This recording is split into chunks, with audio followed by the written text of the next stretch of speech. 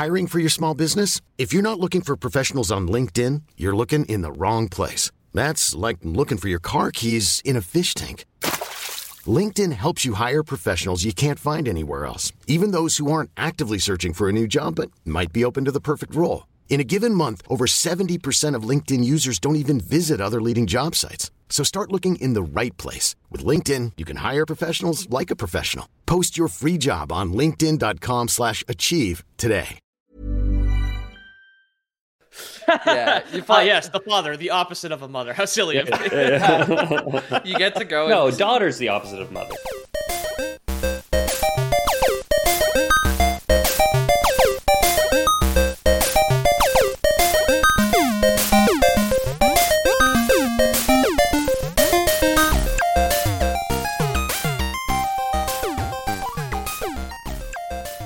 Lore Boys here. I am Peter O'Donohue, your guiding moonlight, and I am joined by...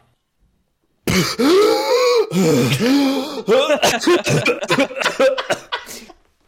everybody, it's Ethan. Oh man, that's a long time to go without breathing out of your mouth, let me tell you. I'm fucking 9 days, 1 hour, amazing. 16 minutes. It was really good. Beautiful. Not bad. Dude, Not bad. You coughing was contagious to me because I legitimately have COVID right now. I would be the Playing worst. through it. Yeah. James Miller, I'm here too. Yeah. Most recent COVID victim of Quebec. Yeah. I don't know how I got it, man. I stay home all the time. It's pretty crazy. Well, I mean, me and Pete were joking. I mean, me, Pete, and Everybody Bobby, who was there, we're all talking about how did Jamie get it? Jamie's the safest one. Yeah, I think like my neighbor who works at the hospital cleaning overnight, she came and knocked on my door and talked to me for a while the other day, and I think that's where it came from. But honestly, I'm grasping at straws. It could be anything. Yeah, there's never known. Yeah. Yeah. You have I like to play good cop, bad cop with the virus cells in your body to find out. Like you got the white blood cell with the mustache, and then the white blood cell with the glasses, and it's Exactly. The one white blood cell is like, I'll go to the grocery store without my mask because it's no longer legally required. And the other white blood cell is like, I'm going to take ivermectin, you motherfucker. He's got a gun to his head. Gotta say, it's good to have you back, Ethan. Welcome back. Yeah. Thank you. The world record attempt was worth it, I gotta say. Yeah, I mean, Yeah. had to do it. Not breaking that kind of streak for this show. Fuck no. He's got a Wheaties box to appear on, dude. Come on. Just unconscious on a table with Wheaties in front of you. So today, we're going to be riding high on our spectral steed, Elden Ring SEO, and going over some of the history and lore behind the Moonlight Greatsword, as you can see by the title. A weapon that has appeared in many games developed by From Software, the developer of Elden Ring and Dark Souls, and we'll get into it. This was something that one of us said on our Metal Wolf Chaos episode, also developed by FromSoft. Let's party. And then, Discord user Moist Weapons was like, yeah, I like that idea. And I was like, cool, we're back in fucking Request Town, USA, baby. Like, no more dumb book reports. our patented way of doing requests where we just seed ideas into the community until somebody parrots back what we just said, and we go, yeah, sure, we'll do that one. Yeah, exactly. Yeah, I did DRG the last time, and we just talked about Deep Rock Galactic enough, and then they asked for it, so then we can... Yeah, exactly. Also, welcome to the patron party, Mad Max. He's been on the server for a while, and we finally wore him down. Got him. Yeah, we wrestled him down, if you will. I don't think any of us could ever do that. I know he's in our fitness channel. I think he could probably squat all three of us if we were like stacked on top of each other. Yeah, I don't read that channel much, but I saw him. He's like, oh yeah, I dropped like 30 pounds, and I'm just in wrestling shape now. And yeah, I don't want to fight that guy. Yeah. And you're sitting there under three. You're sitting there. It's like, well, I can squat 3 blankets, shivering in your bed. Yeah. I actually did drop 3 pounds just sweating in my bed this weekend. Jamie doesn't want to fight you, Max, but maybe he wants to be shot putted by you. So stay tuned. Oh yeah, that's true. It's pretty likely actually. Yeah. Word of warning here for anybody listening: there will be spoilers for every single fucking game I mention, including Elden Ring. Since we'll be talking about how to get the Moonlight Greatsword in a lot of these games, which sometimes involves quests, bosses, or like secret tactics and shit. Yeah. That's cool. But I mean, yeah, no, like revelatory spoilers. Just like, hey, here's the occasional side quest that you can do that's funky to get the Moonlight Greatsword, right? Yeah, of course. It's not like the usual suspects where it's like you have to kill Kevin Spacey to get the Moonlight Greatsword in that one, right? So I guess like really just like the familiarity here. Like, have you guys ever used this weapon in any of the FromSoft games that you've played? I don't know.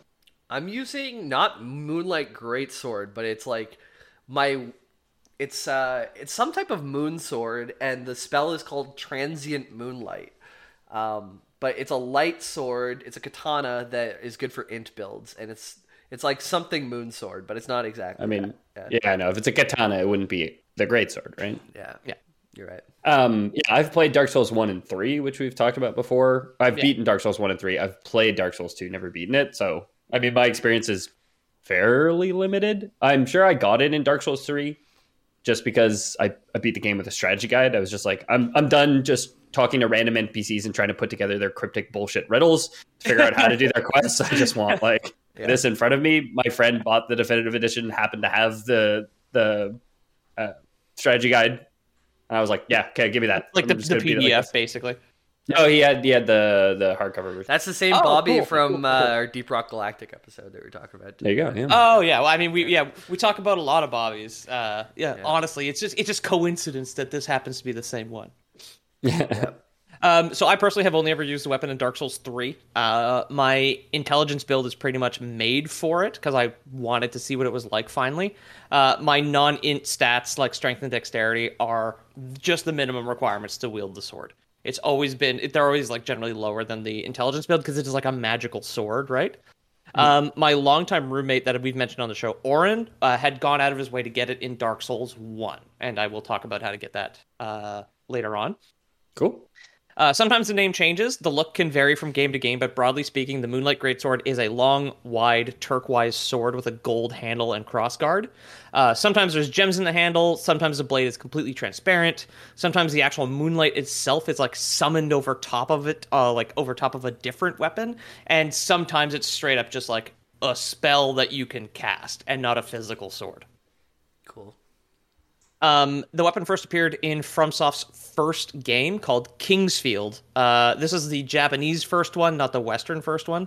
Kingsfield was first released in 1994, and it's one of multiple special swords in the first game. I was gonna guess Demon Souls was the first game. No, so that's like kind of this cultural thing where Hidetaka Miyazaki, who's like the golden boy, he's the CEO and like kind of main game designer there. He's like the director of the games. Like rose to popularity with the Souls series, but like this game came out when he was like 13 years old, so he was obviously not working at From Software. Oh wow. Yeah. Yeah, 1994. That's an old ass game. Yeah, exactly. I would have been FromSoft really been around. 3 years old, which I was playing games at, but I definitely couldn't have made a game at that age. Yeah, I looked it up. Miyazaki only got into the games industry when he was 29, so he was already like an adult, like way into being an adult when he started making video games. So the Moonlight Greatsword is not the calling card of Miyazaki-san, as most people probably believed. Okay, so there's I'm looking up Kingsfield now because I'd never heard of it, and there's 4 of them if you don't count Kingsfield Additional 1 and Kingsfield Additional 2. Yeah. Then maybe you're going to get into this, Pete. But there's also one which came out in 2000 called Sword of Moonlight Kingsfield Making Tool, which was it's basically a utility app for Windows that lets you like it's like RPG Maker or whatever. So it lets you create a Kingsfield game. Cool. Oh, that's cool. Sword of Moonlight is the title of it. Yeah, no, awesome. I did not look into that. I've got the Kingsfield games here, but I specifically left out Additional 1 and Additional 2 because, one, they are very stupid Japanese game titles and are like visual novel RPGs on the PSP. Oh, okay. Like, you do get the Moonlight Greatsword in both, but the only way to get the second one is to, like, follow an insane quest in Additional 1 and then import your PSP save into the second PSP game and then, complete another completely insane quest. So, yeah. where was I here? Oh yeah, so in the first Kingsfield, you actually first need to grab the Dragon Sword, which is like near a gravestone in a dungeon, and right before the final boss, a fairy will take the Dragon Sword and use her magic to restore the moonlight in it. So she will just like upgrade the weapon to the moonlight. It's just simply called the Moonlight Sword at this point. Cool. I think it's required to beat the final boss, and the final boss of the first Kingsfield is a dragon god named Seath, which we will come back to. Oh, we know Seath. Those of us who played Dark Souls 1 know Seath, at least. Yeah. Okay, that's and those of us who listened to our Dark Souls episode. Definitely, yeah, exactly. Know Seath. That's why I should know Seath, but I still don't know Seath. No, I actually don't think you were there for that episode. Oh, no, really? the Lords of Caesar one, you were in like Poland or in Mexico or something. Okay. Daddy so James, you have the perfect trip. excuse. Yeah. Okay, so in Kingsfield, you find this sword, and a fairy blesses it with moonlight to make it the Moonlight Sword. So that's like original lore. That's where it comes from. A fairy. That's the OG. Yeah, exactly. That's the OG Moonlight Sword. Already in its This is my sword. I got it from a moon fairy. So already in its first appearance, the sword was recognizable and already had its iconic special ability. It's the ability to shoot out like a crescent-shaped beam of magic moonlight that does damage to enemies. Mm-hmm. Although in the older games in Kingsfield, for some reason, there's also like 4 lightning bolts to follow it at the same time. That doesn't happen in later versions. It's moon lightning. Yeah, because in 1995, okay, so they didn't land on the moon in 1969, but they did land on the moon in 1995, and they put a weather controlling device up there, which removed the moon's ability to generate lightning. Oh, yeah, of course. Yeah. It was in Stanley Kubrick's will to do that. Yeah, exactly. You want to keep it down there, Jamie? Jesus Christ, what's going on? Dude, I'm legitimately Be sick on your own time, please. We're working here. Yeah, I didn't go to real work today, but I figured I'd show up for this one at least. Yeah. I'm gonna figure out what your sick hours are and pay you accordingly next month. Oh yeah, okay, yeah. Please dock my pay. We don't have a union. I can do whatever I want. Honestly, dude, we're trusting you a lot with the math. None of us have ever checked your math. You could be doing it to us already. That's true. Yeah. Skimming off the 10th of a percent of interest that we're making. You'd think I'd be more skeptical considering I was embezzling accidentally from you guys for a year and a half. So. It was going to small time artists. So I subbed to someone once from our Twitch by accident, so I'm with you, Ethan. At least I did it to you. There you go. Yeah, giving away all our bits to titty streamers. Yeah. Amaranth needs that money, okay? She needs the lore bits. In Kingsfield 2, the first one that we got in the west, the sword is just hovering on the ground behind the last boss. It's just like rotating on its point, basically, like a Doom pickup. Basically, it's just rotating there. Okay. It involves running face first into the dragon. The last boss is a dragon that looks like it's in cyberspace from System Shock.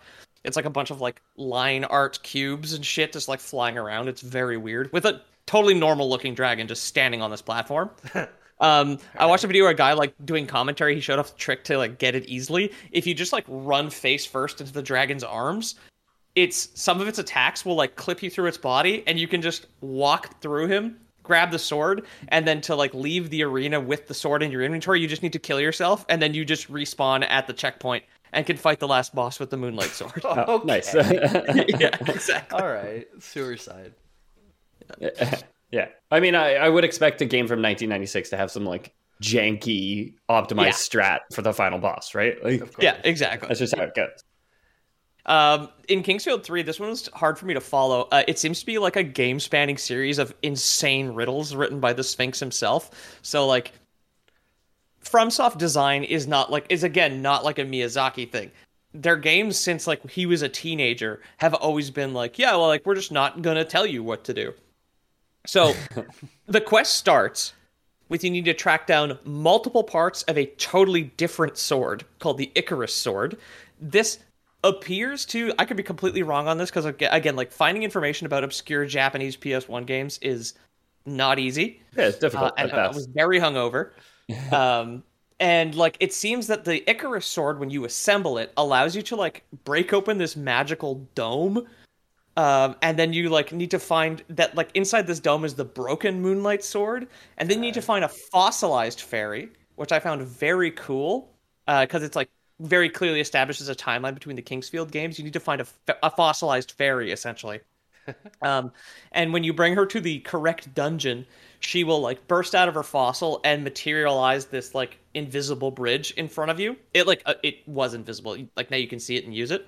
Okay. And then you go into a secret room with a portal in it where you are teleported to like this like old god wall of flesh covered in eyes and teeth. Cool. And then it will repair the Moonlight Sword for you and give it to you. Whoa. Yeah, exactly. You must not touch the Moonlight Greatsword.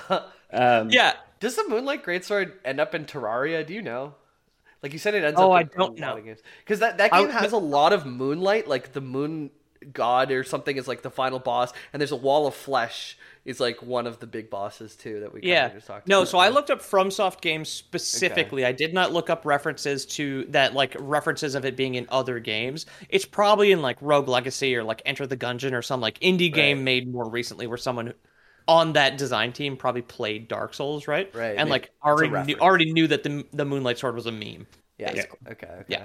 It's not like 0451 that is like a dev meme where that's like a specific reference to a specific office in a specific building that like a bunch of guys who like did Deus Ex and like Prey and System Shock and all like people like branched out. It's like it's a meme now because now FromSoft is possible, but like who the fuck knew what Kingsfield was before they played Dark Souls 2? Of course. Even, right? Yeah, exactly. Yeah. This was just some developers like passion project. He just like loved the idea of this like sword made of moonlight and was like, I'm gonna put it into all the games and make these like quests for it.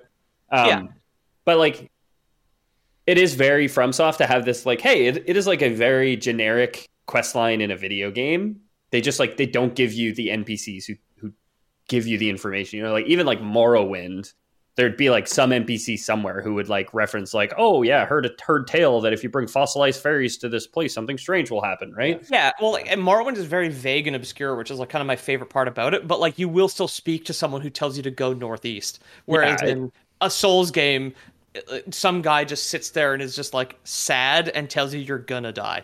Yeah. Like the Crestfallen Knight does not have a compass. Is it right? Yeah. Playing through Elden Ring, I haven't found anything I needed on purpose so far. I've looked up how to find everything I've needed. Like, you don't. It's too big. For anyone who anyone's listening to this who hasn't played a Souls game, or anyone listening to this who's like cutting their teeth on Elden Ring and is just like, oh well, I don't find it that much in this game. It's because you're just missing all these like other items essentially. Like you're either stumbling upon them completely by chance, missing them, or relying on somebody else who stumbled upon them by chance to have posted it online how they found it. Or like the message on the ground too, because the later games have a communication system where you can say like, you know, like dog, and like, and it's clearly a tortoise, right? Yeah. Especially with Elden Ring, it's so big that like there's a chance you'll just never go past that one building that had that one sword that's perfect for your int build or whatever. Like, exactly. Yeah.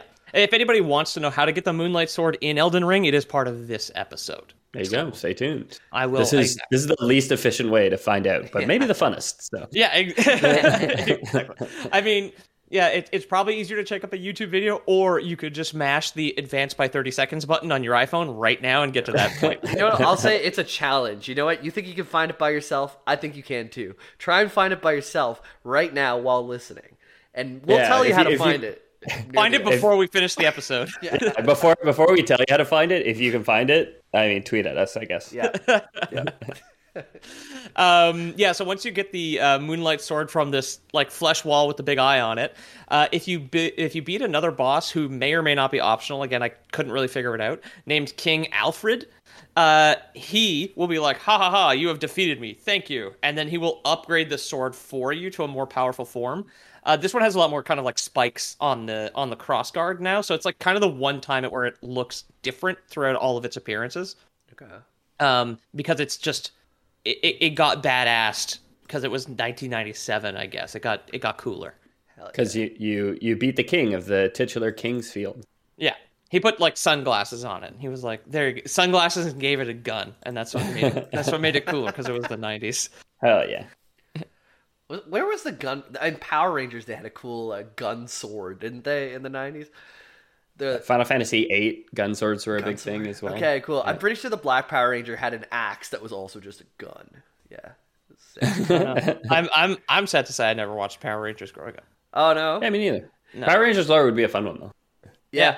I know it's generally pretty crazy. I think the story of how the show got made and like might even be more interesting because it's like a bunch of weird like redubbed royalty-free Japanese footage from like a unrelated show, like something like that. That's amazing. Yeah. And you know, like the sweet theme song that everyone like, Yeah. like that part. So they got the artist to change his name, like to write it under a pseudonym for Power Rangers, just basically so they couldn't give him credit, and like he doesn't get royalties, and people don't know him by his actual name because he wrote it under his pseudonym for that name. For that Holy thing. Yeah. fuck. So he got completely fucked over in that whole thing too. I mean, he agreed to do it. He did, yeah, but he took his paycheck. Like, Yeah, deal. that's he true. said to himself, like, "Oh, what are you doing? You're taking this other unpopular Japanese show and splicing together a bunch of royalty-free clips, and are going to have people in like suits, like power suits, fighting these monsters. Yeah, I don't think this is going to do that well. Give me the check. I'll take fair. the flat rate."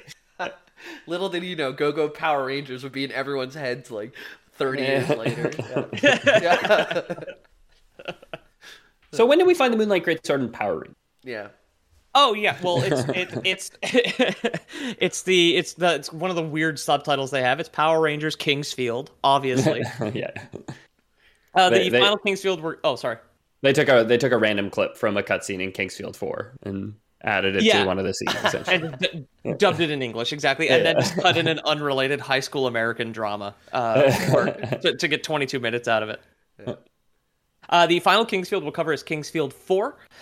This game has a much simpler quest where it involves finding a weapon called the Lawful Sword and then bringing it to like a sacred grove where you dip it in a pool of water, and then when you bring it out, it like ascends to the Moonlight Sword in this one. Cool. I think there should be more sparks flying off of bosses in Dark Souls games, though. Wouldn't that be pretty cool? Like the Power Rangers.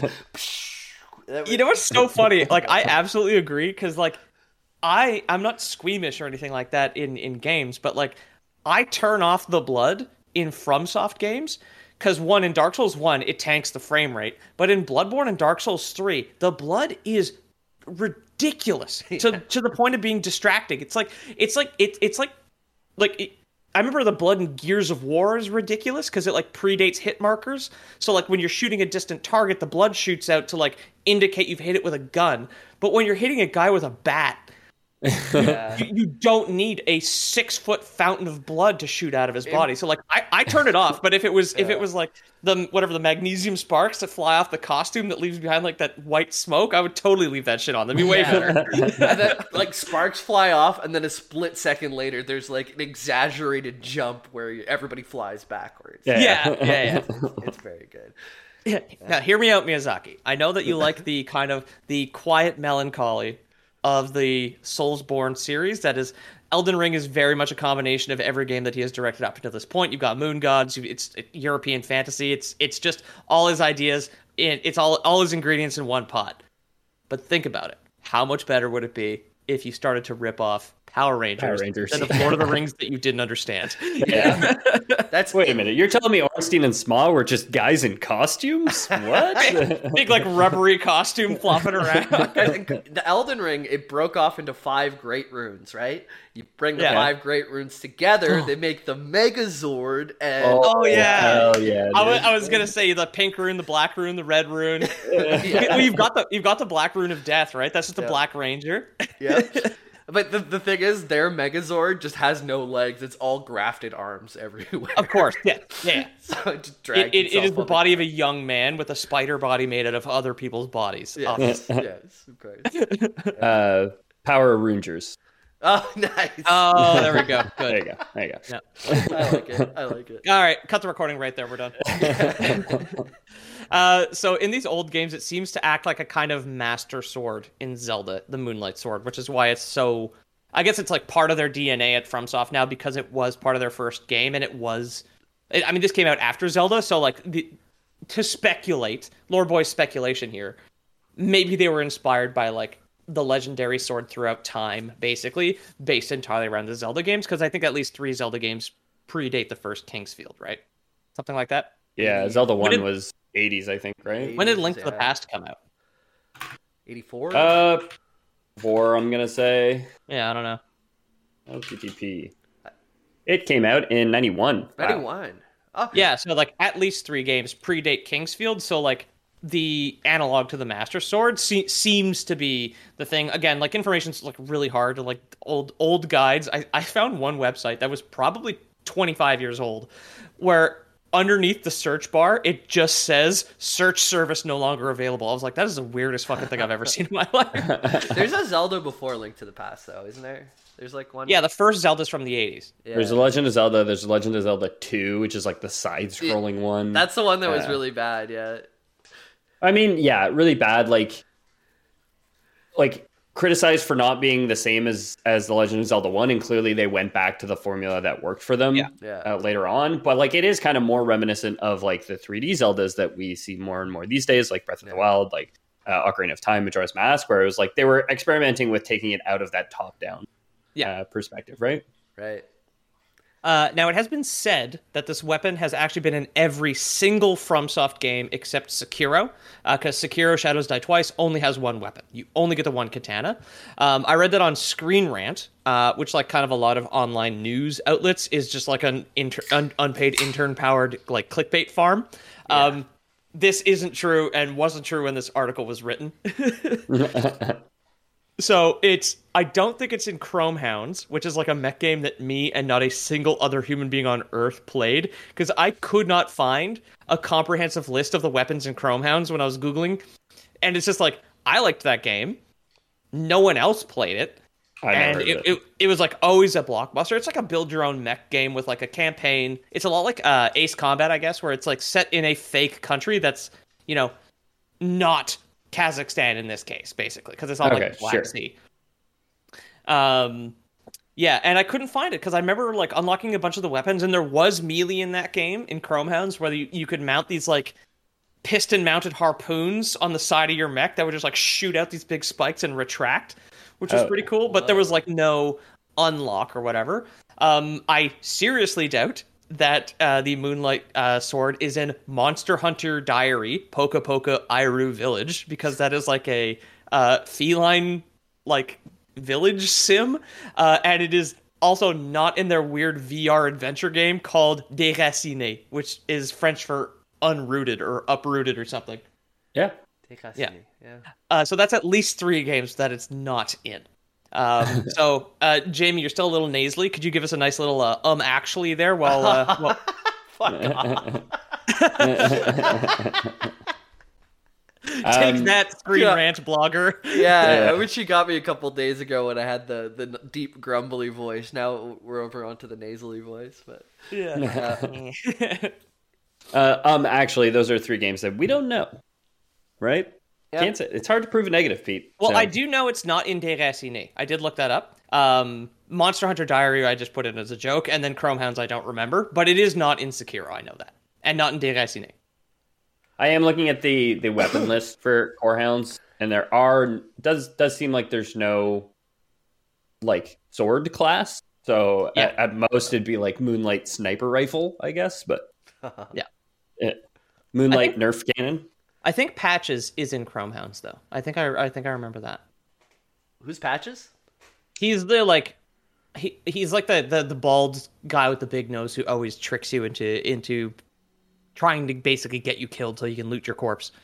Oh, in Dark Souls. Okay. Yeah, exactly. But he's been in a lot of games. I know he's been in Armored Core and like some other FromSoft games. I think Patches is in Chromehounds. It seems to be like a distant memory for me, but yeah.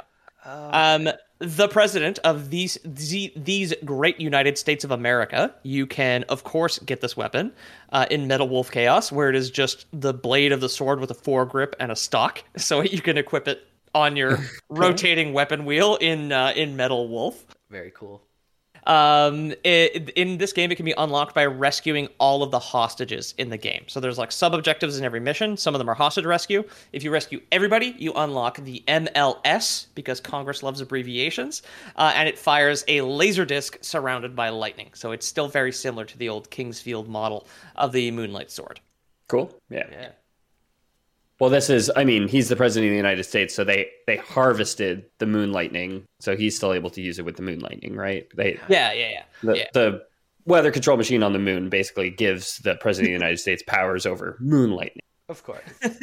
Well established, real world. Yeah. Climate change is caused by the moon. There's a conspiracy theory of Project Atlas, I think it's called, and this is in Alaska, and that all the earthquakes in the world are being controlled by the United States. Yes, I have heard that. Yeah? And you believe it? No, not for a second. Okay. Well, I do. Wow, on record saying he doesn't believe it. Yeah. I don't know, dude. It's hard to prove a negative. Or something. This again. Yeah, I'm pretty sure it's a felony not to agree with the United States, dude. So, come on. Yeah. Yeah, I mean, it depends on where you live, actually. I haven't been elected anywhere on a disagreeable platform, so let's... when I'm whatever Prime Minister of Nicaragua, I'll get back to you on to see how much disagreeing with them counts.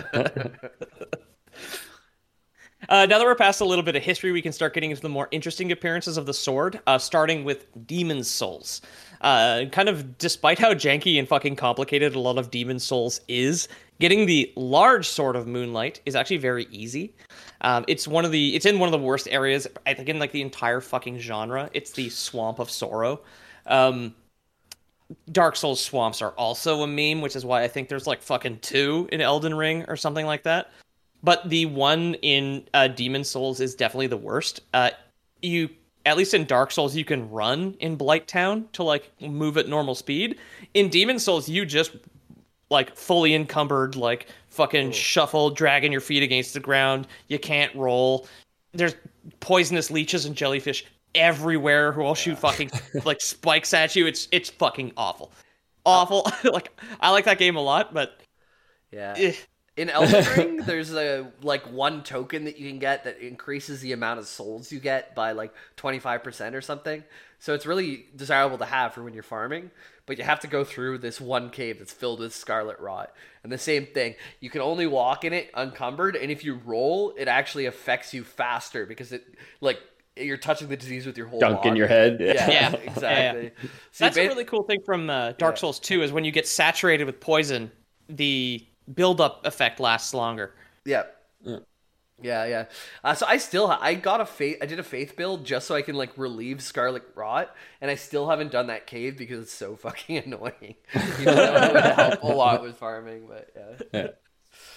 There is something about a lot of Souls games, like this thing too, where it's just like there's often sections where you're just like you're having fun playing a Souls game, and you get to a point you're like, well, I don't want to do this right now. Yeah. I don't want to do Tomb of Giants right now. I don't want to just walk off cliffs for the next 20 minutes because I didn't happen across the one like skull lantern that will let me see in the dark or whatever. So now I'm just like wandering around in the dark, getting ambushed by giant skeletons. Like, I'm gonna put this down and I'm gonna go outside.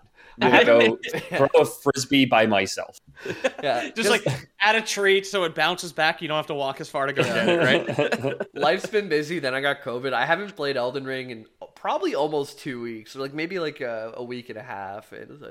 It's one of those games I feel like where you got to be ready for it. You got to be. I'm good to fail. I've got some energy right now, but. I finally bought Breath of the Wild, which is the Dark Souls of Zelda games, right? Right, of course. Yeah. I'm glad you did. That's cool. How is it? Sorry, I thought you were going to talk about it. I was like sitting here just like tenting my fingers, waiting for like an impression. It's okay. There's no Moonlight Greatsword. No, actually, what I'd say is like I like it a lot, but I'm like a huge fan of Zelda games, right? Like I've beaten I think every 3D Zelda game except for Majora's Mask. Because I hate that game. But so I really like it. The combat is fantastic. It's like easily the best combat in any Zelda game ever. There's so many like great elements to it, and then there's like just a bunch of stuff from like that they've taken from like other video games like some of the worst aspects of Skyrim, some of the worst aspects of Dark Souls that just like they're like, we're gonna add this in too, and it's like, why did you do this? Like they have like a crafting system, and like obviously you guys probably have seen like weapons can break when you use them, and like there's no repairing durability, and like it's an interesting mechanic because it makes you use different weapons, and I get that, but it's just like you go on this like. You're just wandering around, and there's like this optional quest where you end up at this snowy mountain, and you go to the peak of this snowy mountain, and there's this like snowy like Chinese dragon, like one of the longer dragon like archetypes there, which is just like from your perspective like hundreds of feet long, like probably like 600 feet long or whatever, and it's like coiled around the top of the mountain, and it's affected by Calamity Ganon's like sickness, plague, whatever, right? So you shoot off like a piece, and then he like starts to fly away, and you have to like chase him through this like frozen landscape. And like at the end of it all, you get this like legendary frost spear that can like freeze your enemies. And it's like, oh, like that's really cool. But then it broke after 20 minutes of playing. So like it just takes all the punch out of like an epic quest like that. Like it was really cool like doing the quest and everything, but it's like, why even bother giving me a fucking weapon reward for it? Like, I'll just say very enjoyable, but no Moonlight Grace. I played the first 2 bosses of it. Like I borrowed it and played for like a weekend, and not to spend too much too long on it, but one thing that I had a problem with was some of the puzzles. Like, you know, you go in those little dungeons, you do the puzzles. Like to knock the round balls in. Like I know exactly where I wanted to do it. And I'd know exactly where I'd want to do it, but it would take me 30 fucking minutes just to like line up the shot perfectly. And like, what is this golf, dude? Like, it doesn't even play like a golf game, so it doesn't feel fair. Like, anyways. I mean, my other complaint is like another big complaint is the classic Nintendo. Like, it has forced motion controls for a lot of the shrine puzzles where you have to like it's the you know, you have a platform with like a bunch of holes and like a maze, and you have to like guide the ball through it by like tilting it. And you're holding your controller trying to do that. Like I beat that quest by just like getting a system where I could like flick it up into the air and like hit it like a bat to where it needed to go, basically. Because I'm like, I don't have the patience for this, and like classic Nintendo to like shoehorn uncomfortable motion controls into an otherwise fine game that didn't need it, right? But. Yeah, and I wanted to play online Diablo for the first time in a while. I had to pay $5 just to play for them. They're oh my god. Nanyways, Nintendo. Dude, bitch about we'll bitch on the bonus track. I was just gonna say, subscribe to our Patreon to get us bitching about shitty game mechanics and practices. Yeah. But I mean, that never strayed too far. Like that never really strayed too far from the path there, which is written behind you. I just realized. The getting the Moonlight Sword in a bad area, at least it doesn't break down. There's like in the Swamp of Sorrow a cluster of these giant slugs like hanging from a mucus strand on like the roof of this cave. And if you just shoot them down, they'll drop down, and the sword will be stuck into the ground. So you can like run past them or kill them all, and you get the sword that way. Souls games are pretty notorious for having like little bits of flavor text on every item, kind of explaining their context or whatever, like telling you who patented a jar full of oil that explodes into lightning or some shit, right? You can hit the info screen, you get like the patent number on it. You're like, oh, that's interesting, and you can look it up at the Lordran like patent office. From our first episode, our first Dark Souls episode, we know that the bottle of lightning was patented by Gwyn, and I think we called it like his Windex that he sprayed at dragons, and I don't know if we made the joke Gwyndex at the time, but if not, there you go. Yeah, that's cool. Yeah, that's a very good one. I know I drew a picture of him spraying Windex directly into the eyes of a dragon, like holding it down and spraying Windex into its eyes. Yeah, don't worry, I'll go back and edit it. If we didn't say it, we said it now. We said it now. You use like a text-to-speech engine where it's like mid-conversation, like Gwyndex. Yeah, exactly. So the flavor text on the Demon's Souls, Moonlight, or like Large Sword of Moonlight, says Vito, the Moonlight Knight, is thought to be. Oh no, excuse me. Oh, I was reading my own text as if someone else had written it. It explains who Vito is. So it says that Vito, the Moonlight Knight, is thought to be a high-ranking female knight who accompanied the maiden Astraea into the Valley of Defilement on her pilgrimage. This is what you can glean from the Peter O'Donoghue 2022. Yeah, you gotta now, dude. Yeah. They're gonna put me on a loading screen in like the Demon Souls remake, looking very confused, explaining the Moonlight Greatsword. Well, it's for the listeners at home who can't see the camera, Pete like leans so close to his computer screen, like we could almost just see his forehead on the webcam. Basically, was confused enough for a second there.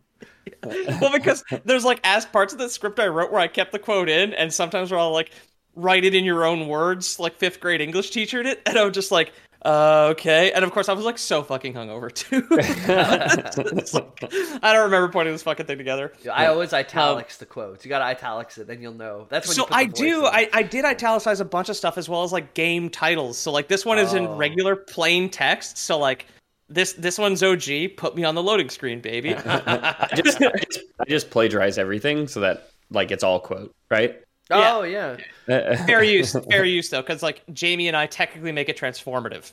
Yeah. Yeah. I don't. Got him. I don't. But I'm thinking about hiring one of those guys who reads the side effects on prescriptions to just list off all my sources at the end of every episode. It just goes Wikipedia. Like,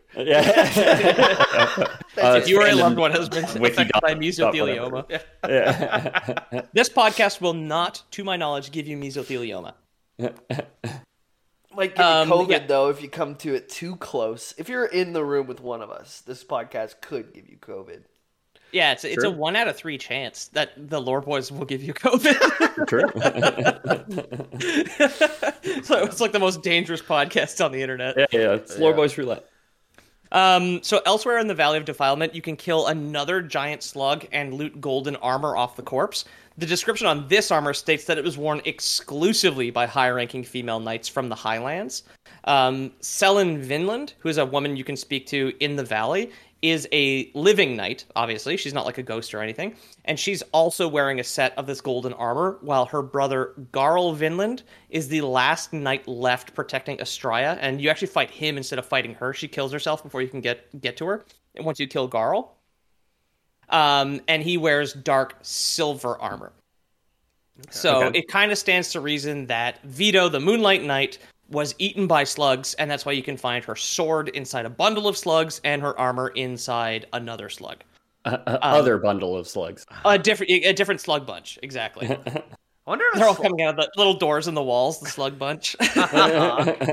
People like oil their blades and stuff, right? Like I feel like a bunch of slugs on your blade, like it might keep it. Oh, probably good for it. Yeah. I mean, that is not that far from like some fucking item you could have in a Souls game, like the Slug Bunch, basically, to like temporarily imbues your fucking blade with poison or something. Yeah, you just gotta be careful. Get careful in swamps. There's moonlight slugs out there.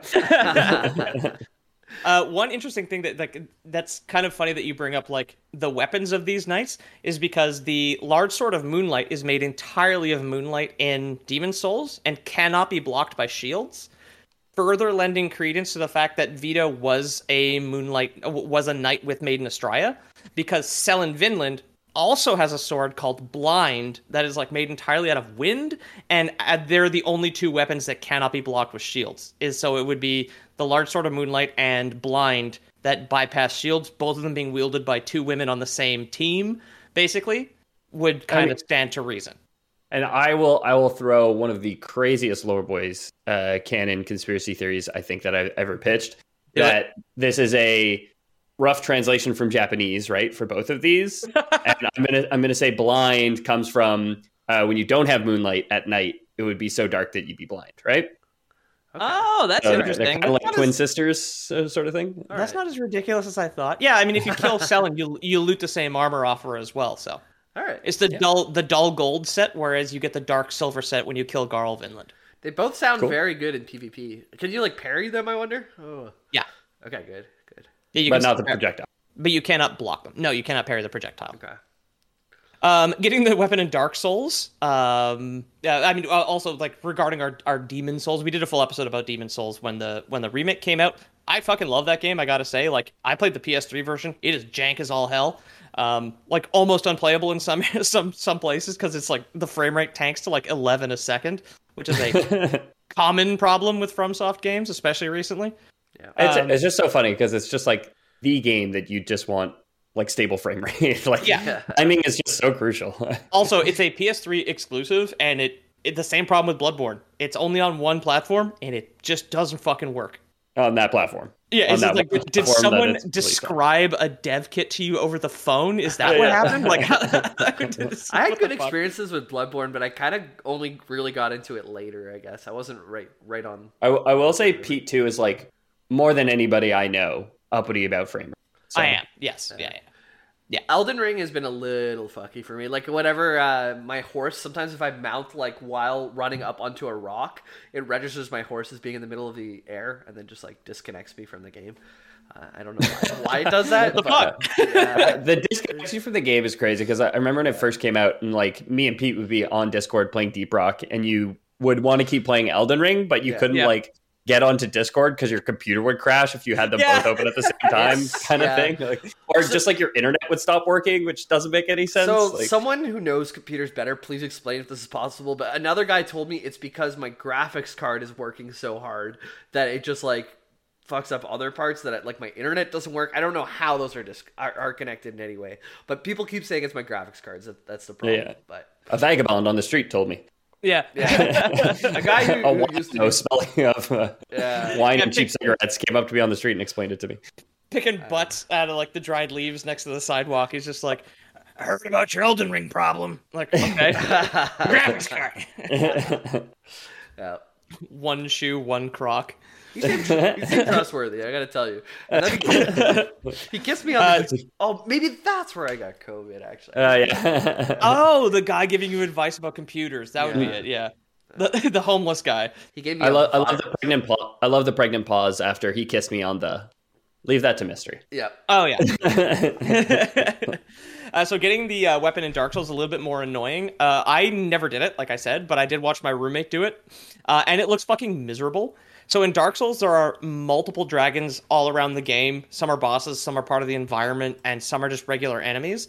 And in this game, and exclusively in this game, so in Dark Souls 1, you can cut off their tails to get a unique dragon weapon. And you can do this to every single one in the game, including the dragon in the Ash Lake, who like brings you into the Dragon Covenant. He will not attack you. He is basically a prop and is like part of the environment, but you can still cut his tail off and get a weapon out of it. So if anybody goes back to play that. In the case of the Moonlight Greatsword, you get it by cutting off the middle tail on Seath the Scaleless. Oh, so we've heard of him before. A Miyazaki reference to the first game that came out when he was a baby. Oh, he's Seath. I know all about him. Yeah. Nodding. I Seath. Like, I didn't even know this because, like, obviously I researched Kingsfield first. I didn't even make this connection until I wrote this part about Seath the Scaleless in Dark Souls. Because I was just, like, writing shit in order I was going to say it. And I was like, oh, yeah, like, he did just reference, like, again, it's just, like, a classic internal reference that, like, the new hires kind of carried on from the old guard. Yeah. Yeah. I'll say, so when I beat Seath, and I've beaten Dark Souls exactly one time, another time I just got hung up on Gravelord Nito forever, and I was screw this game. But when I beat Seath, I tried to cut his tail and just failed and ended up killing him. So apparently I was close to getting the Moonlight Greatsword. Yeah. Oh man. Yeah. It looks super fucking tedious because Seath, I posted a picture in the boys. He is the top half of a very traditional looking dragon. He's all white because he has no scales. Yeah, not traditional in the sense that he's scaleless. Yeah. Well, his silhouette is at least. He doesn't have legs. He's just like got this big thick ass with tentacles poking out of it. Hell yeah. And he just rotates on a dime. So when I watched Orin do it, it is very much just like, you just like book it at the middle tail that's like poking out of the back of him. You hit it once and then he's just rotating, but he doesn't rotate like a giant animal would because he's just a 3D model in a video game. He is basically like a rotating like tray, like he's on an axle. So it just looks fucking terrible. He's like a lazy Susan. Exactly. Yeah. Exactly. Yeah. And you're just trying to get to the honey garlic, and it just keeps fucking going. So I never finished Dark Souls 1 with an intelligence build. I never even tried to do this. It looked awful. But that's how you get it in Dark Souls 1. And this year's model comes with a new trivia card. And this one I put in quotes, so I won't get nearly as confused and old, like a scared animal, basically. This sword, one of the rare dragon weapons, came from the tale of Seath the Scaleless, the pale white dragon who betrayed his own. Seath is the grandfather of sorcery, and this sword, imbued with his magic, which shall be unleashed as a wave of moonlight. So unlike Seath in Kingsfield, this Seath is not a god, but he's like a demigod in the Greek myth sense, as he was bequeathed immortality by Gwyn, the Lord of the First Flame. So after betraying the dragons and telling Gwyn, and we have a whole episode about this, so again, there's like a little blurb here. After There's like betraying big trees and stuff. There's Windex, lightning, all sorts of stuff. He betrayed the dragons, told Gwyn and the other lords, hey, by the way, the dragons are mean to me because I have no scales. I'm going to die. They're weak to lightning, and if you can conjure it, I don't know what's going to happen, but it's all good. And then as a reward for helping in the war against the dragons, Gwyn gave Seath the Scaleless a fragment of a lord's soul, ascending him to becoming a demigod, and like a castle where he decided to use like crystal magic to research immortality. And that drove him eventually completely fucking insane, which happens in real time to Big Hat Logan over his NPC quest in that game. So it drove him crazy as well. Yeah, everyone I know who's just locked themselves up in a room by themselves using crystal magic to figure out how to become immortal always gone insane. But anyways, yeah. They don't look that pale too. So. Yeah. A little sidebar here. The pursuit of immortality leading to disaster is pretty much the theme of every single game that Hidetaka Miyazaki has directed, and also Dark Souls 2, which he did not work on, or did not direct at least. King Allant, who's the main villain of Demon's Souls, tried to do it. All the lords in in Dark Souls tried to prolong their immortality. Vendrick did it in Dark Souls 2.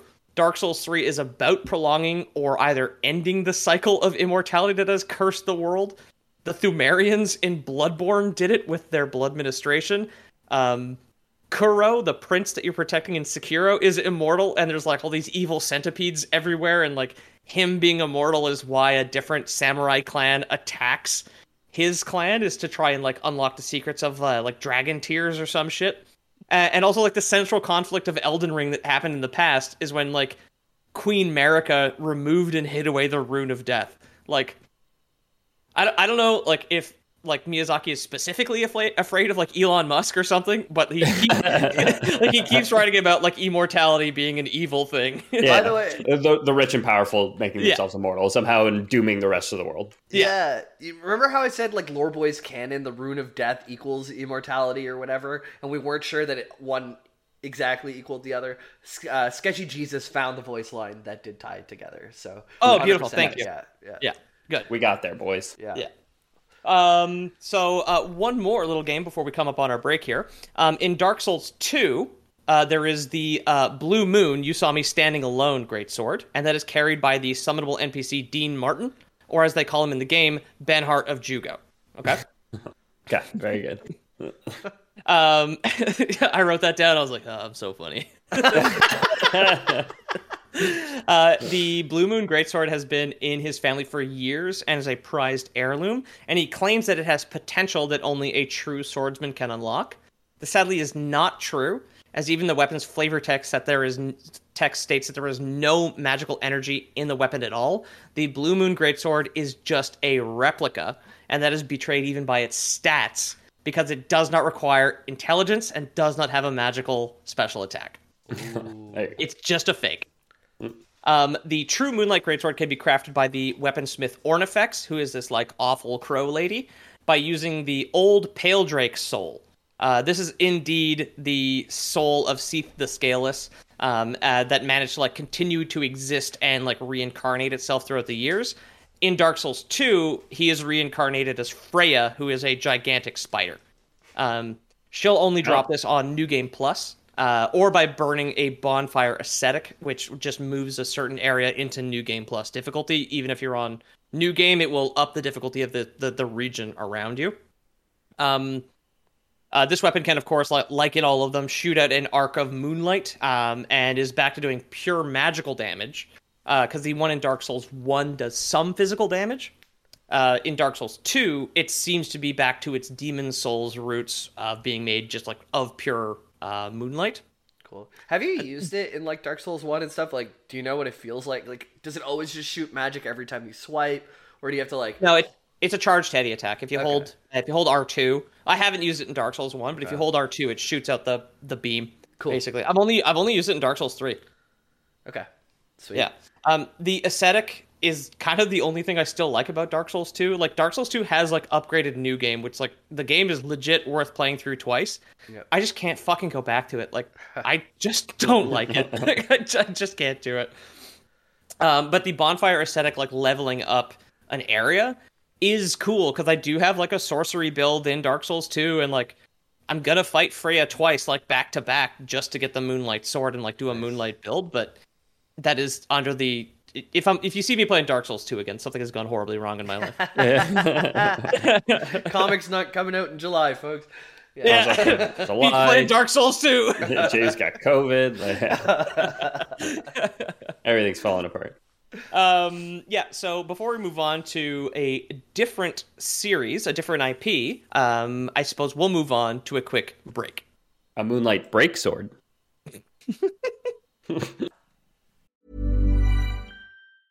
Hey, it's Danny Pellegrino from Everything Iconic. Ready to upgrade your style game without blowing your budget? Check out Quince. They've got all the good stuff, shirts and polos, activewear, and fine leather goods, all at 50 to 80% less than other high-end brands.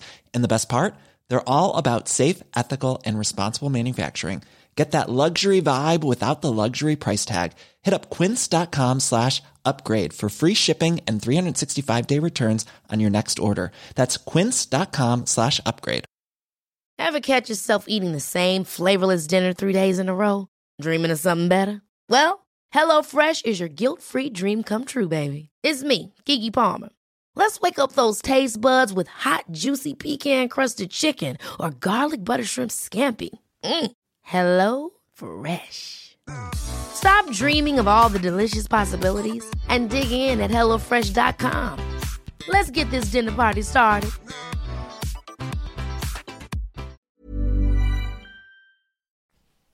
We'll now detour into Yharnam and Bloodborne, just like FromSoft did back in 2015.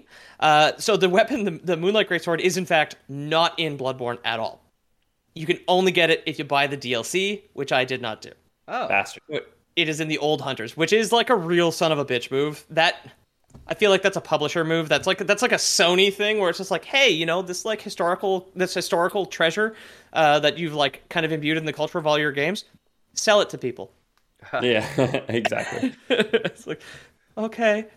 Yeah. This iteration of the sword is a very normal looking kind of like two-handed long sword, like a claymore, like just nothing too special about it.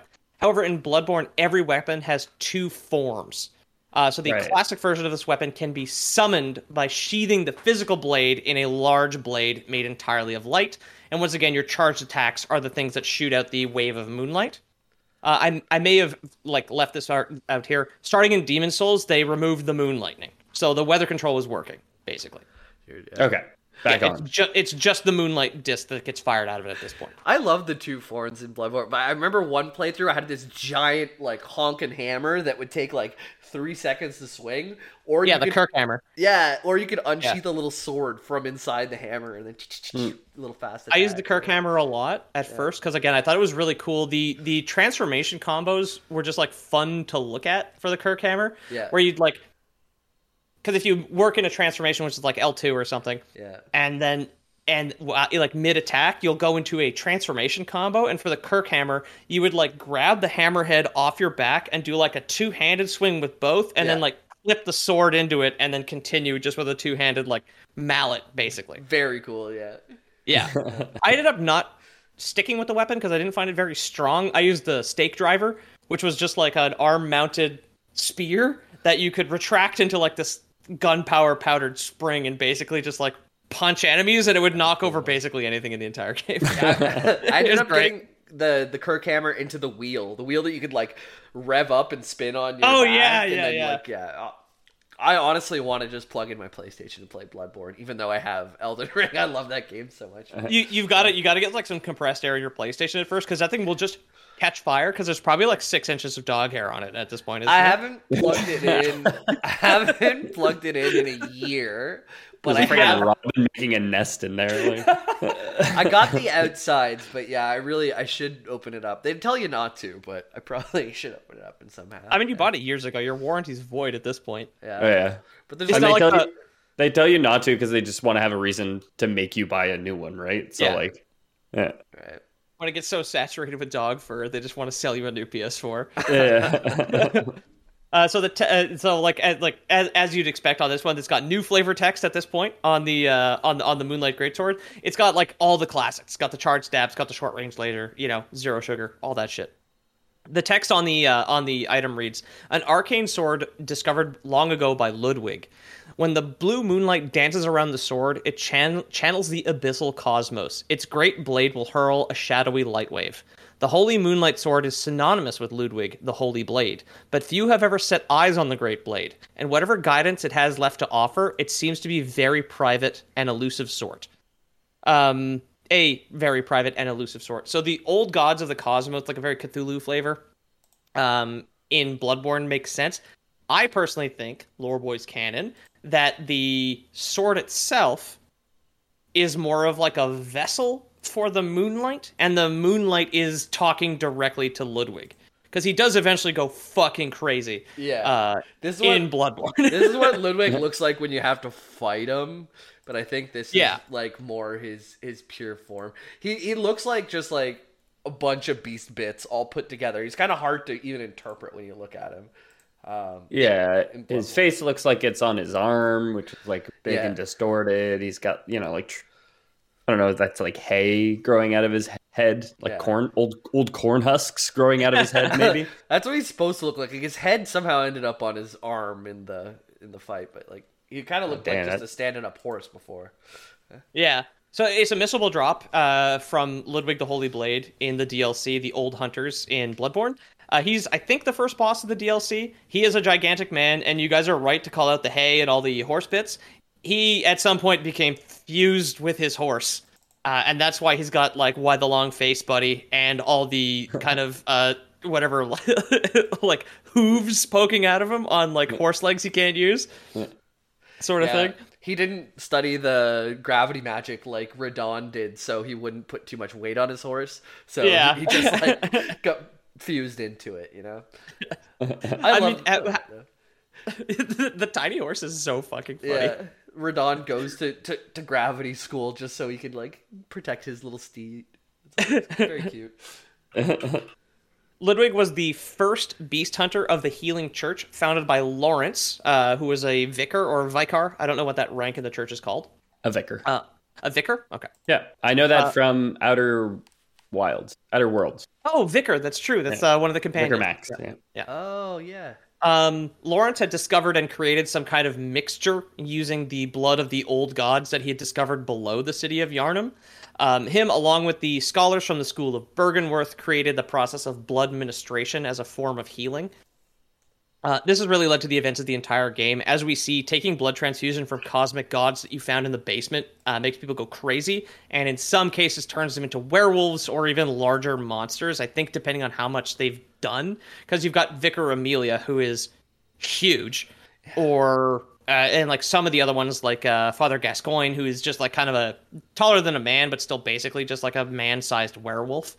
When you fight him, he starts as like a man and he becomes more and more werewolf. But like, you meet his mom or not his mom. You meet his daughter. His daughter, yeah, and him and his mom are like missing or whatever.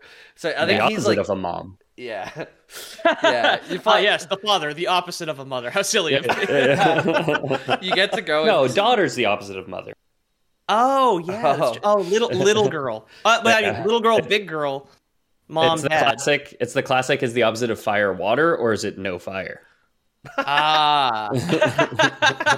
He's weak to fire. Yeah, but he's probably like early on in his infection though, because him and his mom just like him and the daughter's mom just went missing or whatever, and you have to go tell the daughter later that he's still in Gascoigne human. ate your mom. Yeah, he's still in human form, and also he's early on the blood. Like, right, he's the first mandatory boss. The cleric beast, who is a gigantic monster that someone has turned into, is optional technically. Yeah. And then the Vicar Amelia has been in that church for a long time. So she's like big and beastly because she's been like on that IV for a while, you know? Yeah. She ruined the game for me, and I have never liked it since, despite the fact she's like the third boss, and I still ended up beating it. She has a big heal. My PlayStation would run that game in that fight at like 15 frames a second. So I think I got killed. Oh yeah, it would drop to like stop motion animation like mid swing, so my dodge would be mistimed by like 40 years, and I got killed like I got killed like 100 times by her. It was horrible. Damn, dude. Until I switched weapons, I switched to the Beast Hunter Spear, which like does additional damage to beasts, and basically just like cheesed her that way. But yeah, that fight, the performance on the PS4 really fucked that game up for me. Probably forever. Yeah.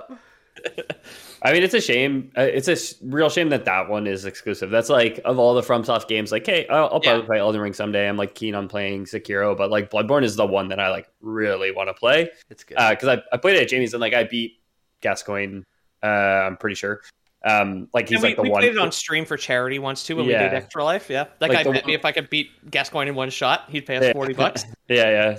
Elden or something. Anyway, but it's like so fun, so fast, so responsive. Like feels so good, and I so wish it was on PC. Yeah, and that was the problem, right? It was responsive until it wasn't, and it like I was just hard locked at a boss because like her fur just kills it. I think it matches Ethan's playstyle too, because like the best defense is like after you get hit, get 2 hits in, so you get your health back, right? So like, exactly, yeah. The rally's pretty cool. Yeah, I believe they call it puke and rally in the tutorial. After you shotgun a bunch of blood. I beat the game once by myself, and then another time we did co-op the whole way through with Sneaky Feet, who used to come on the stream a lot. Andrew. Yeah. Oh, cool. Yeah.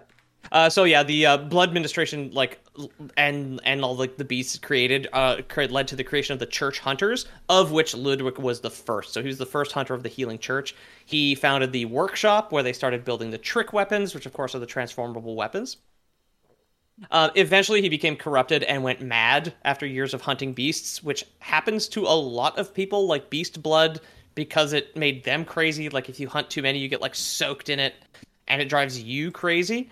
Eventually, Ludwig ended up imprisoned in the Hunter's Nightmare, which is like this pocket dimension where he's forced to like kill people forever. There's like a river of blood that goes to the first area that is like pouring out of the area that he's in because he's killed so many beasts and other hunters within the Nightmare that like there's a literal river pouring out of his like hut or in the temple that he lives in, I guess. Pretty badass. Yeah, exactly. Like I mentioned earlier, I think Loreboy's canon, it was the sword that drove him crazy. Because it has an aspect of Moonlight to it, and like the true ending of the game, there is a old god called the Moon Presence. The moon is like very much like linked to the old gods that cause insanity. So that's like my thing more than the blood that drove him crazy, or like a combination of the two. Maybe the sword itself drove him crazy, because like halfway through the fight, like the first half of the fight, he's very much like on all fours running around and like screaming at you. Halfway through the fight, his second stage, he like stands up and like holds the sword in 2 hands, but the sword fucking comes out of nowhere. And he was just like, oh, you were here this whole time, you were by my side. It like materializes in front of him and it changes the way he stands, and then he's all of a sudden upright fighting 2-handed with a gigantic fucking sword. So like I think it was the sword that did it. Personally, officer, wasn't him, it was the sword, sort of thing. Like, is what I think. Yeah, it's probably one of those things where it's like, oh, you know, he would have been fine if he was just drinking, but when he was drinking and doing DMT, like, yeah, it went a little off the rails, right? Like, he was problematic because of the beast blood, you know, and it did make him like an angry drunk, and he'd lash out and all these things. But like, then he got hella faded. Yeah, exactly. One day somebody put some lean into his cup, and it was just like, well, here we go, I guess. Like, it was fine when he smoked his joints, but then he got into the crystal moonlight, and then everything. Yeah, that was it. Yeah. So after the fight, you can find his severed head on the ground. You can either just hit it one more time and kill it. You'll get the Holy Moonlight Sword. Or if you're dressed in church garb, there's different like armors in the game. He'll like talk to you and just give it to you because he thinks you're like a priest or a nun or whatever. Okay. Dark Souls 3 very much plays the hits, and we have like an entire episode on the Lords of Cinder, so I'm not going to go into this one. This version of the sword is just like straight up the same sword from Dark Souls 1 and 2. Cool. Osiris, King of Lothric, discovers Seath's archives at some point in prehistory and like is like experimenting on his children and on his bloodline and creates an invisible baby called Ocelot. At some point, he transforms himself into like a slimy, like were-dragon by accident. And when you kill him, you bring his soul to Ludleth of Corland, who is the only Lord of Cinder who is like sitting and waiting to die, like to restart the Age of Fire. And he's the guy who crafts your ascended boss weapons, basically. So you just get Osiris' soul, which is basically possessed by Seath, and then he gives you the Moonlight Sword. This is the build that I have in that game. It's very good. It functions identically as it always has. It's got but like with the weapon arts in Dark Souls 3, it's got like more complex combos, but a lot of them end in like a laser beam, a shockwave, or whatever. Cool. Yeah. There is, however, a spell in the final DLC for Dark Souls 3 called Old Moonlight. And this uses souls to reform the memory of an ancient sword that was found inside Midir, who we do talk about on a previous episode. Midir was an ancient. That's what I call my my Midir. Niece. Yeah, exactly. Yeah. It's very cute. Tips Moonlight Great Helm like Midir. Shoots his arc. Midir was an ancient immortal dragon who, like, apparently also sided with the gods. And he was tasked by the gods to hold back the Age of Fire ending darkness of the abyss. The text on the spell reads in part, "The sword is named after Moonlight, but it is slightly different from the one that is fashioned of the old Pale Drake Seath. Perhaps it is rooted in an older memory from not long after the beginning." So maybe this kind of Lore Boys canon's Kingsfield as part of Dark Souls' history. Cool. Right? I mean, Kingsfield lore when, man? Yeah. Fuck, it's so hard to find. You just signed yourself up, dude, to getting requests for this for the next year and a half. I wonder if we can even buy that game online. It might be a PS1 classic on like PS3 or something.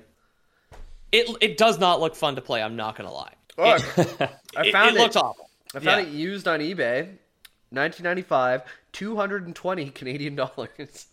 Cool. Yeah, You know what, Jamie? If you wanna do that, go for it. Or you could probably just download PSX and torrent the 80 megs that game probably is. Wait, it's on Etsy for $197.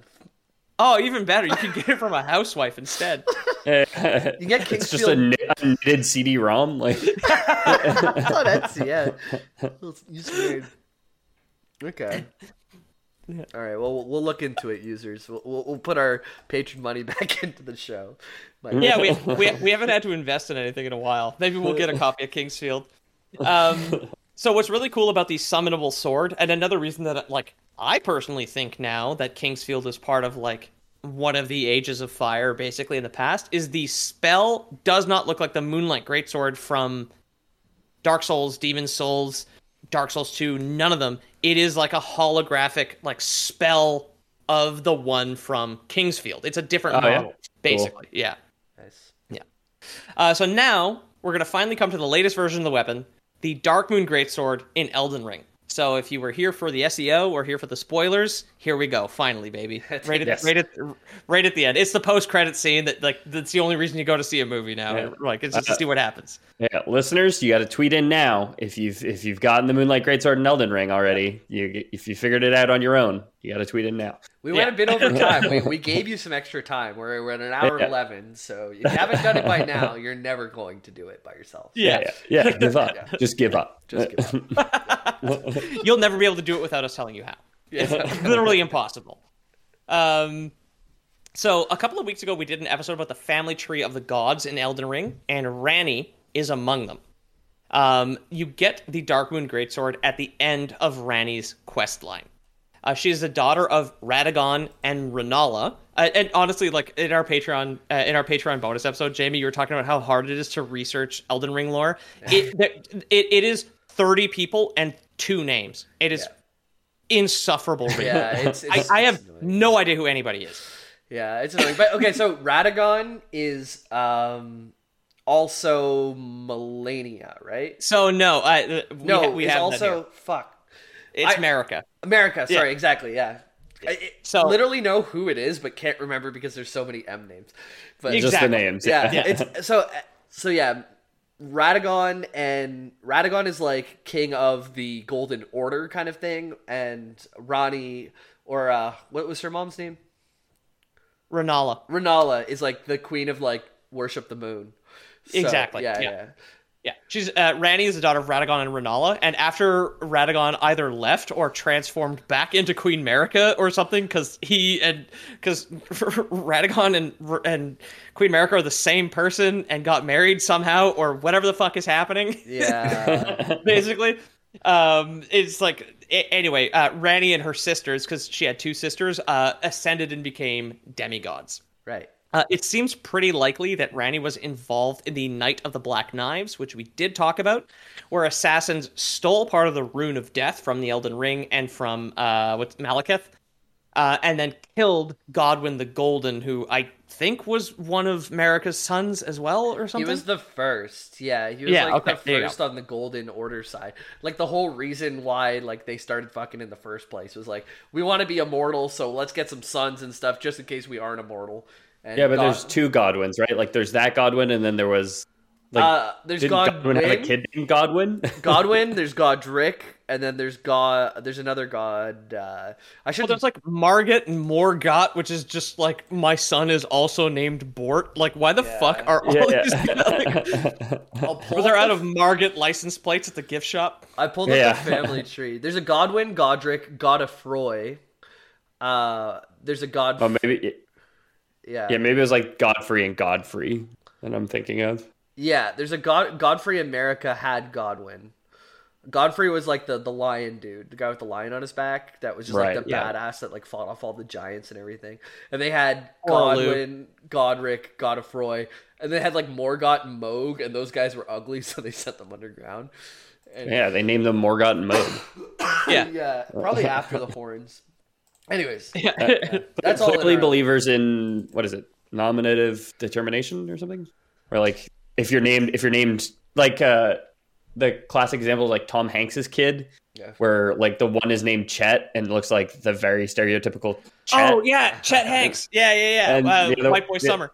Yeah, and the other one's named like a very very tame Colin. name.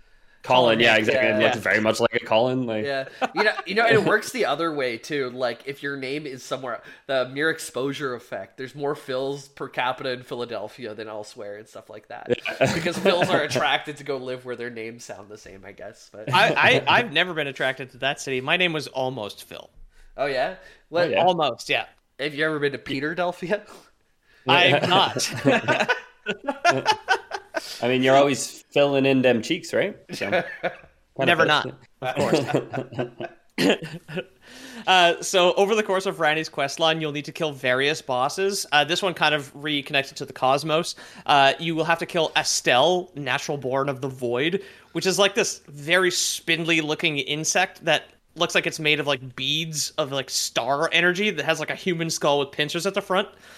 This thing apparently like stole the sky from Nokrum, the Eternal City, at some point in the past, which is fucking insane. That sounds very cool. Yeah, the sky looks beautiful in Nokrum too. Like, even though it's underground, like it's one of the prettiest places in the game I've went so far. I guess the old sky was even better. Yeah, and that's the shitty sky that he left behind. Yeah. But you have to kill Estelle. So at the end of her quest, Ranni is found dead in front of 2 fingers. The 2 fingers are all over the game, and from what I've seen, they're just like 2 big, gross human fingers. They're like 20 feet tall, and they're kind of like radio towers that communicate with the outer gods, and then that gets interpreted by finger maidens, or if you're being coy, heavy petting maidens. Yeah, those are the two fingers are in like the hub area too. And once you get your first two great runes, like you're eligible to become the Elden Lord because you have more runes than anybody else. And the two fingers will be like, go here. The two fingers want you to become Elden Lord. I'm not sure why yet. Could be a bad reason. They're very, very weird looking. I'm not gonna lie, like it's a very weird artistic choice because they're just like two chubby, hairy fingers that just like point straight up in like a peace sign, but it's not like a fist. It's just like this section with no thumb of your hand. It's very strange. They're really hairy, like the beasts in Bloodborne too. They've got the corn husks on them. Yeah, the maiden listing comes from that. Okay. Country bumpkin reference. Yes, yes. You bumped up country bumpkin. Yeah. Corked up white boy in his country bumpkins. Yeah. So all the peasants' legs and arms to his back. What a jumped up. So Ranni has actually killed the fingers that she's sitting in front of, and with like one of like the black assassin daggers that had been used to kill Godwyn as well. And after you give her the Dark Moon ring, you get the Dark Moon greatsword from that area. That's your reward for completing Ranni's questline. So she Dark Moon greatsword. Yeah. She like kills her father's like allegiances or whatever because she's against the fingers. She's against the Golden Order. She's all moon now, baby. After killing the fingers, right? Exactly. All moon, baby. Yeah. All moon, no nuts. All moon, no breaks. Yeah.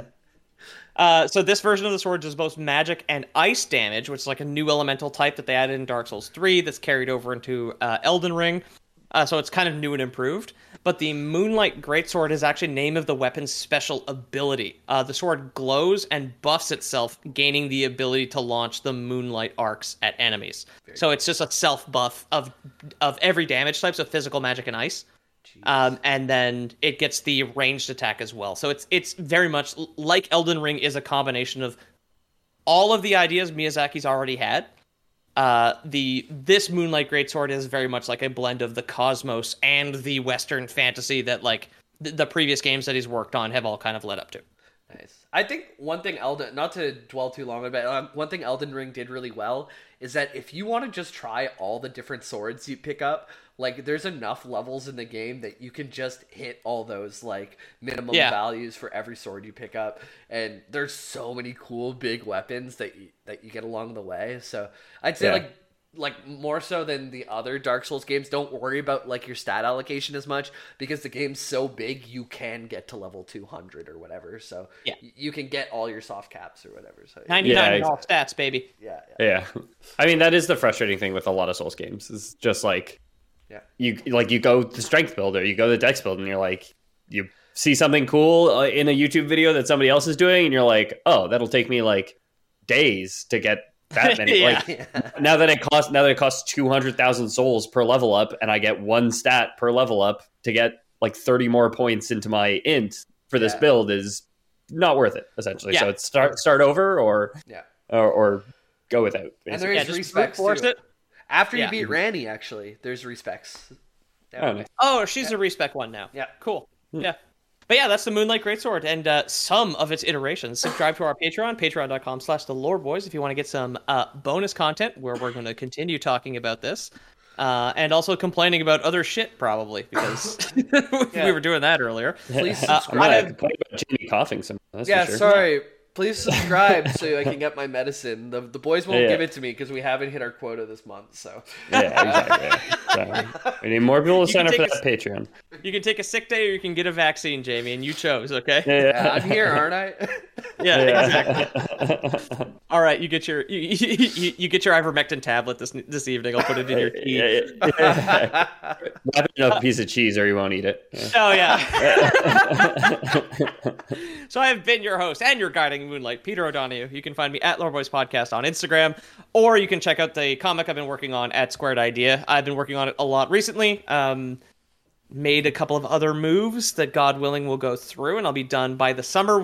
Current intention is to launch the first part at Comic-Con in Montreal in the first week of July. I don't know if that's going to work out. I can't see the future, but that's what I'm trying to do at this time. So, lads, what do you have to say for yourselves? That was a Moonlight great show, Pete. Jamie, do you have anything you wanted to plug? hop in the Discord. I love how much DRG love we got. We put one Deep Rock Galactic out, and we had like 4 or 5 people join just to say Rock and Stone. I love that. That was great. Yeah, that's true. Yeah, so come on into that Discord. Like, there's a bunch of games people were playing. I think Pete had, while I was shivering under 3 blankets on Friday, Pete was hanging out in chat with folks till like 1 a.m. Yeah, just come into the Discord. That's where all the community stuff kind of is centered around. And if you want to be a part of that, it's really easy to join. And Discord, or what is it, lorebuzz.com/about? Yeah. That's Yep. Or the description of this episode on your podcast platform. Yeah, there should be a link in the description of this episode that'll take you to the Discord. Yeah. And yeah, do come on and join. Jamie and Peter do a lot of hanging out with people. I'm more of the, you have to do an obscure side quest and talk to some random NPCs in our Discord before... yeah, there's an invisible bridge to hang out with Ethan. No, that's not true. If you just tag me, I just don't spend a lot of time online, but if you tag me, I'll usually see it. I've had notifications muted for the past few weeks, but they're back on, baby. So let me know.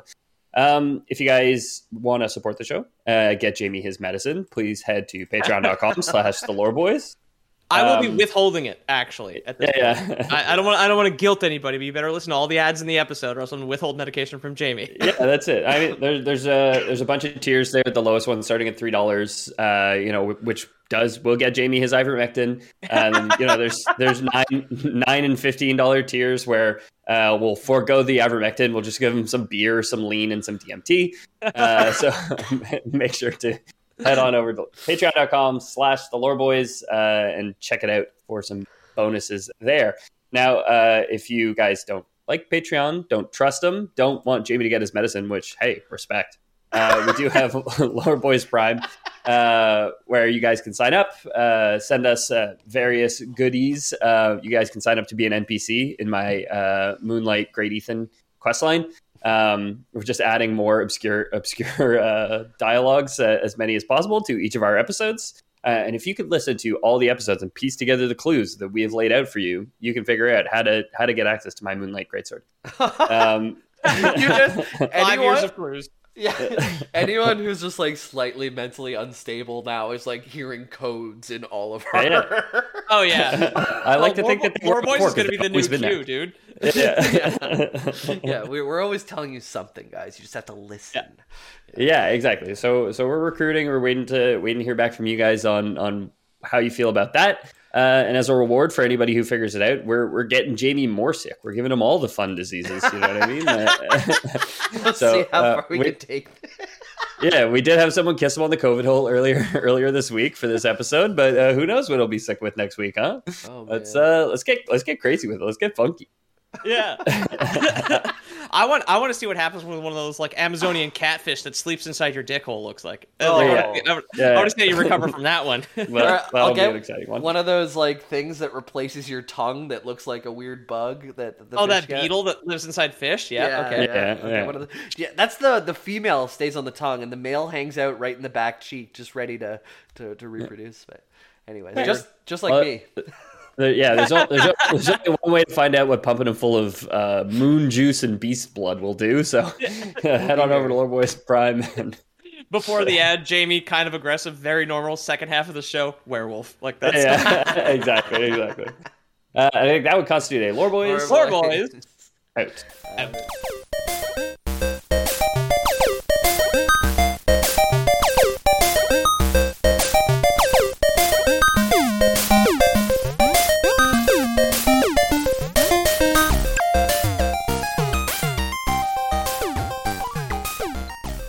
No, you talk to a lot of people and they're like, no, I like people like don't wash their feet too. And they're like, no, I like lather and it like rinses down. And it's like, okay, it does to an extent, but like you're not washing. Yeah. So PSA to all our listeners. Wash your ass, wash your feet. Wash your ass, wash your feet. This will be the free preview clip. That'll go out to everybody, not just the patrons. Oh, okay. Wash your ass, wash your feet. Good idea. 24 minutes. I'll write that down. Ever catch yourself eating the same flavorless dinner 3 days in a row? Dreaming of something better? Well, HelloFresh is your guilt-free dream come true, baby. It's me, Keke Palmer. Let's wake up those taste buds with hot, juicy pecan-crusted chicken or garlic butter shrimp scampi. Hello Fresh. Stop dreaming of all the delicious possibilities and dig in at HelloFresh.com. Let's get this dinner party started.